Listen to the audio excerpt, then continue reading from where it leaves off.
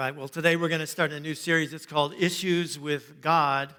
And we're going to be looking at just some of the issues that impact ourselves, impact our families, people that we love, and issues that are kind of important. Therefore, they have a lot of different opinions swirling around them. Kind of adds to that confusion sometimes that we've talked about that's out there in the world. Well, we're going to be looking at these issues with God as our resident expert. We're going to be looking at these issues from a biblical perspective so that we can just start to see some of these issues from God's point of view.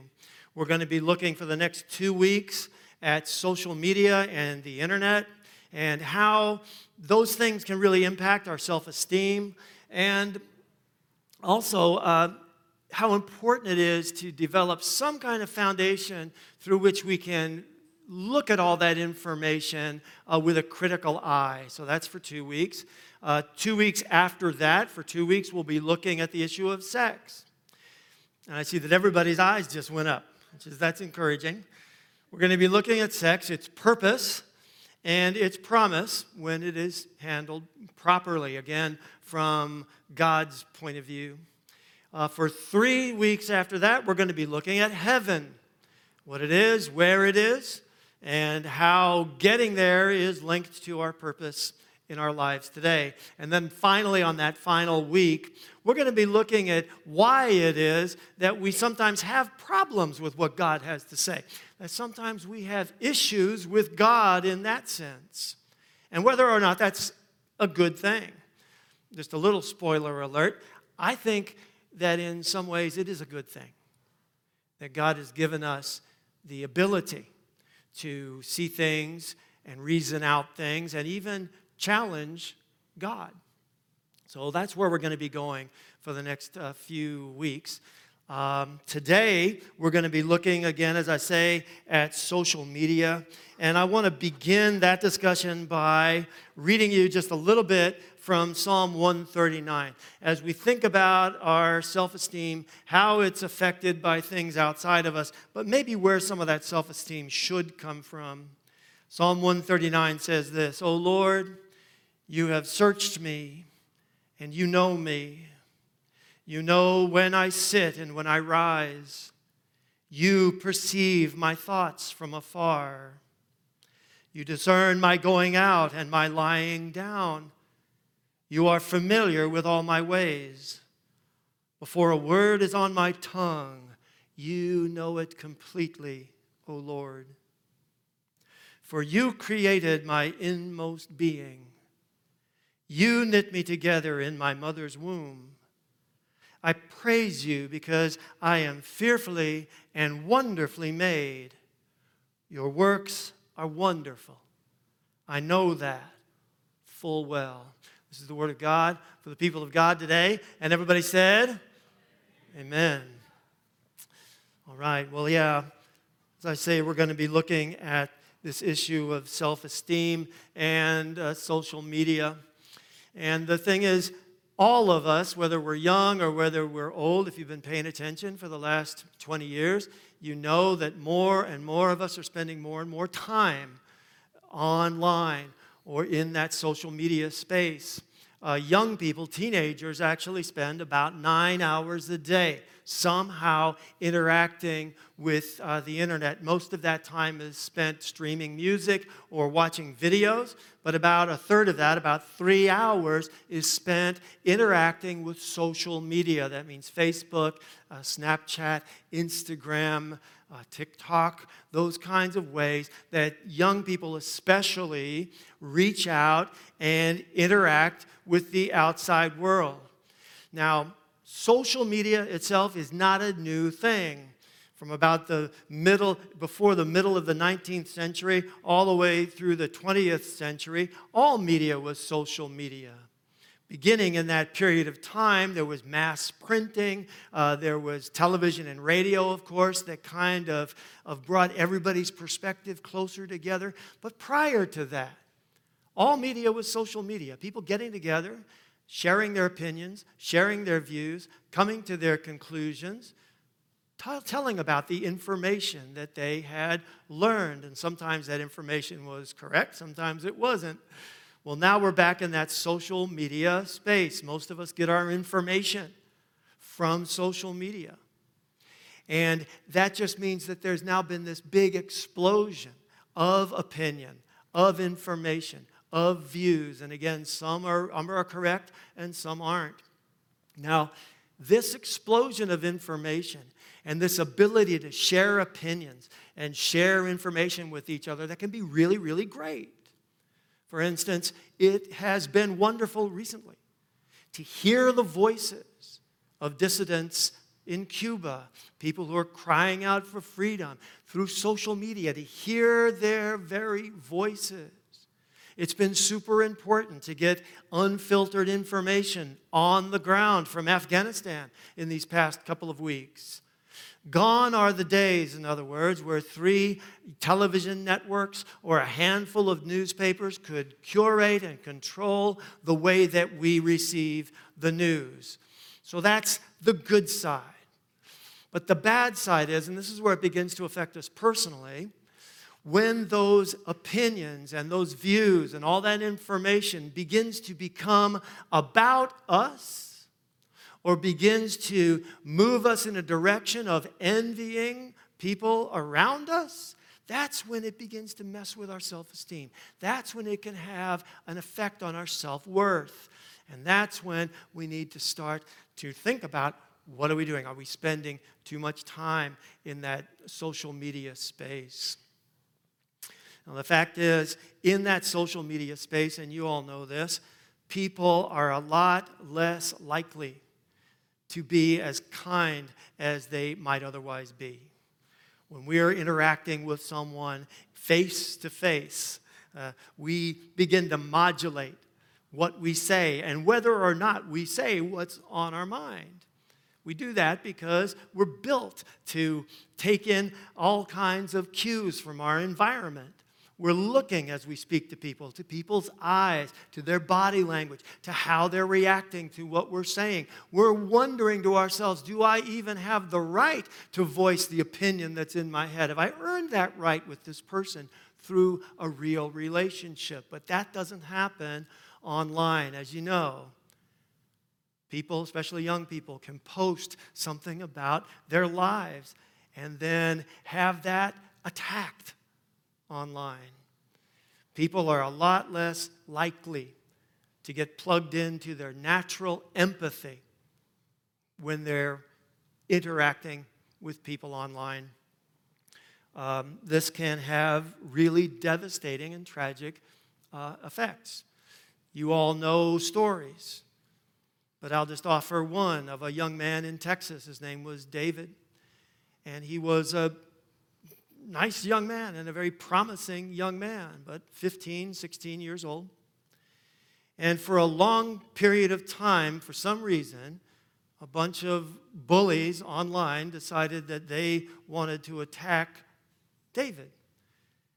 And they went about that relentlessly, day and night, day after day after day, tearing him down, sending him mean messages, threatening messages by text. The accumulative effect of that relentless attack over a long period of time led this boy, David, to actually despair and take his own life. Now, some of us will sit here and go, man, how could anybody allow someone's opinions like that or just what they're saying to drag us down that far? But listen, remember what it was like when you were 15. Remember how much you craved affirmation. How important it was to you to begin to somehow define yourself and find out who you were and how you were looking for cues from other people. In that social media space, in this case, it had a devastating impact on this young man. His brother wrote this online after his brother David took his life. He said, "Today, bullies don't push you into lockers. They don't tell their victims to meet them behind the school dumpster after class.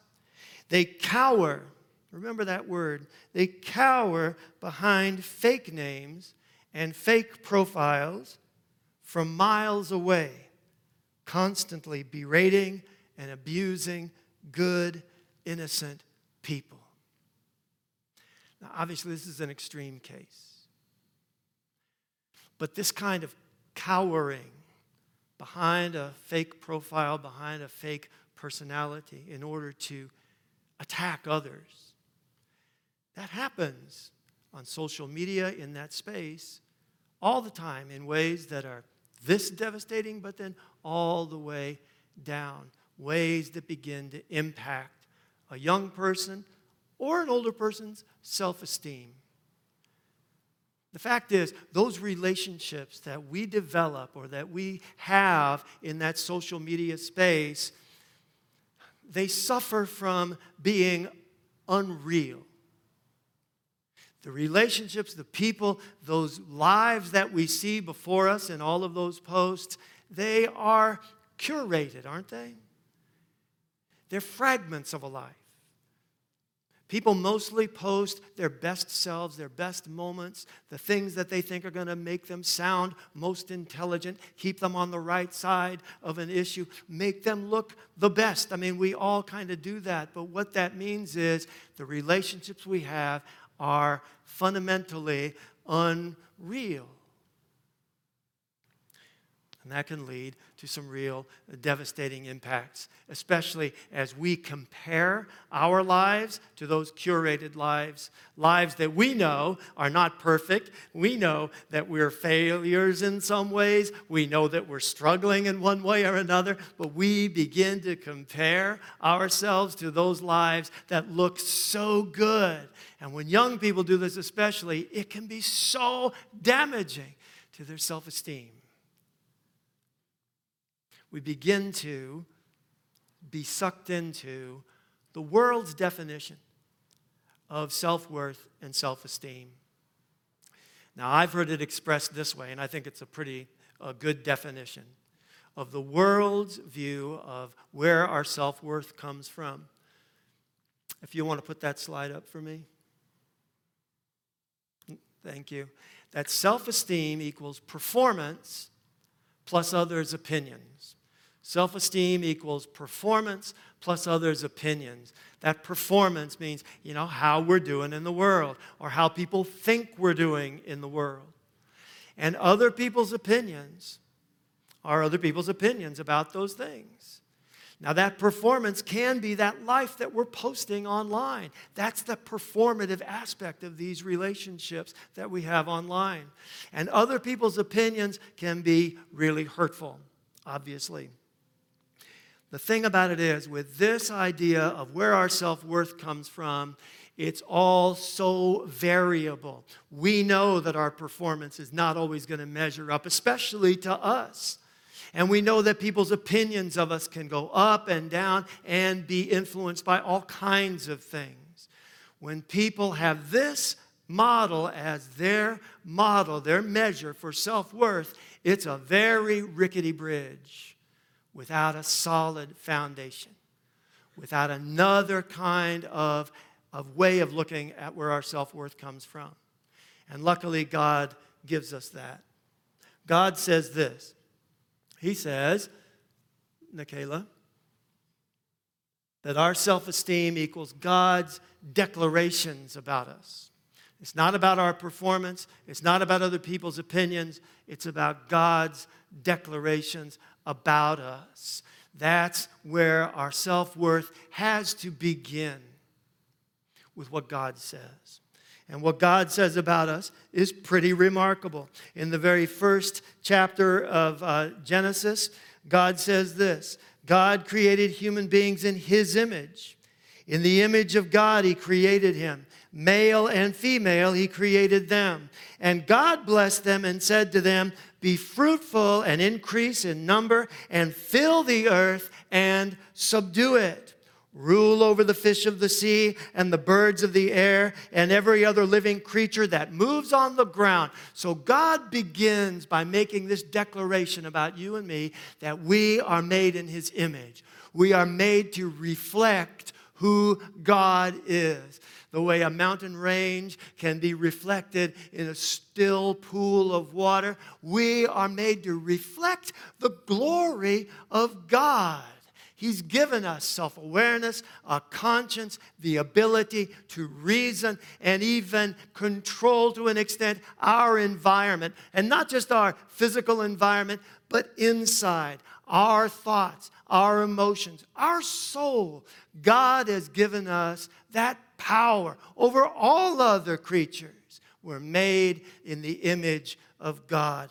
And as this passage also implies, He blessed all that was around, but then blessed us to be in control of that, co-regents with God in stewarding all of His creation. So God makes us in His image, and He made everything that you see around you and everything that He's created for you. God has made us in His image and made everything that we see for us. Psalm 8 says, when I consider your heavens, the work of your fingers, the moon and the stars which you have set in place, what are human beings that you're mindful of them? Human beings that you care for them. But you made them just a little lower than the heavenly beings. God has made all of this for you. For you. For you. Beyond that, God has put inside of us, in that image of God in us, a desire for the sacred, a desire to reach for perfection, to be perfect. He's put within us this desire to be holy as God is holy. But it doesn't end there. God gives us His image. God puts that Spirit within us, His own Spirit. But He also respects us and loves us enough to tell us the truth. The truth that we know deep down, but we may not always hear or feel is going on around us. The truth that even as we aspire for perfection, aspire to greatness, we will not attain it now. That we struggle. That we do fail, that we do fall down, and God tells us it's okay. That's part of living in this fallen world. So He tells us we're made in His image, we aspire for perfection. We're not quite going to get there, but then He tells us something that we're never going to hear, or most likely not hear in those social media relationships or anywhere else. God says that even though we are imperfect, He loves us. He loves us. And that may be a surprise to some of you, or some of you out there who grew up in churches where you felt like actually you weren't loved, or actually God was waiting for you to live up to some measure, or maybe you needed to perform for God to receive His love. But that's not true. That's not what He says. In our imperfection, He loves us. And in our imperfection, He will never ridicule us or reject us.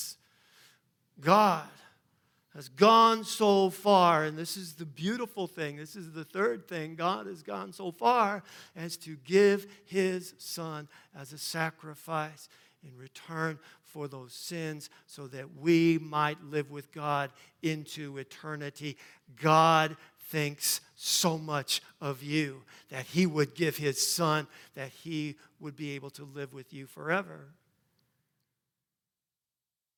For God so loved the world, He gave His Son, that whoever believes in Him will not perish, but have eternal life.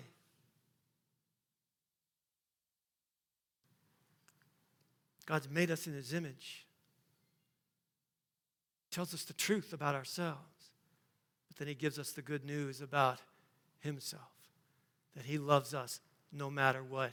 Our self-worth doesn't come from our performance or the opinions of others. It comes from God's performance on our behalf to make us in his image and make everything for us. It comes from God's opinion of us that we are worth, you are worth dying for. God gives us one big, eternal, universal, love-laden like. And that's really, if we think about it, all we need. When we can base our self-worth upon God's performance for us, when we can base our self-worth on God's opinion of us, we're a lot less likely to need to go looking anywhere else for affirmation. We're a lot less likely to need to go to social media for likes, or a lot less likely to look for people out there who are liked less so that we can make ourselves feel better. In fact, when we can start to see ourselves in the way God sees us, when we can start to have our self-worth built upon what God has done for us and what God says about us, then we're a lot more likely to post that way online too. To read the things that are out there, but to also post online in ways that glorify God.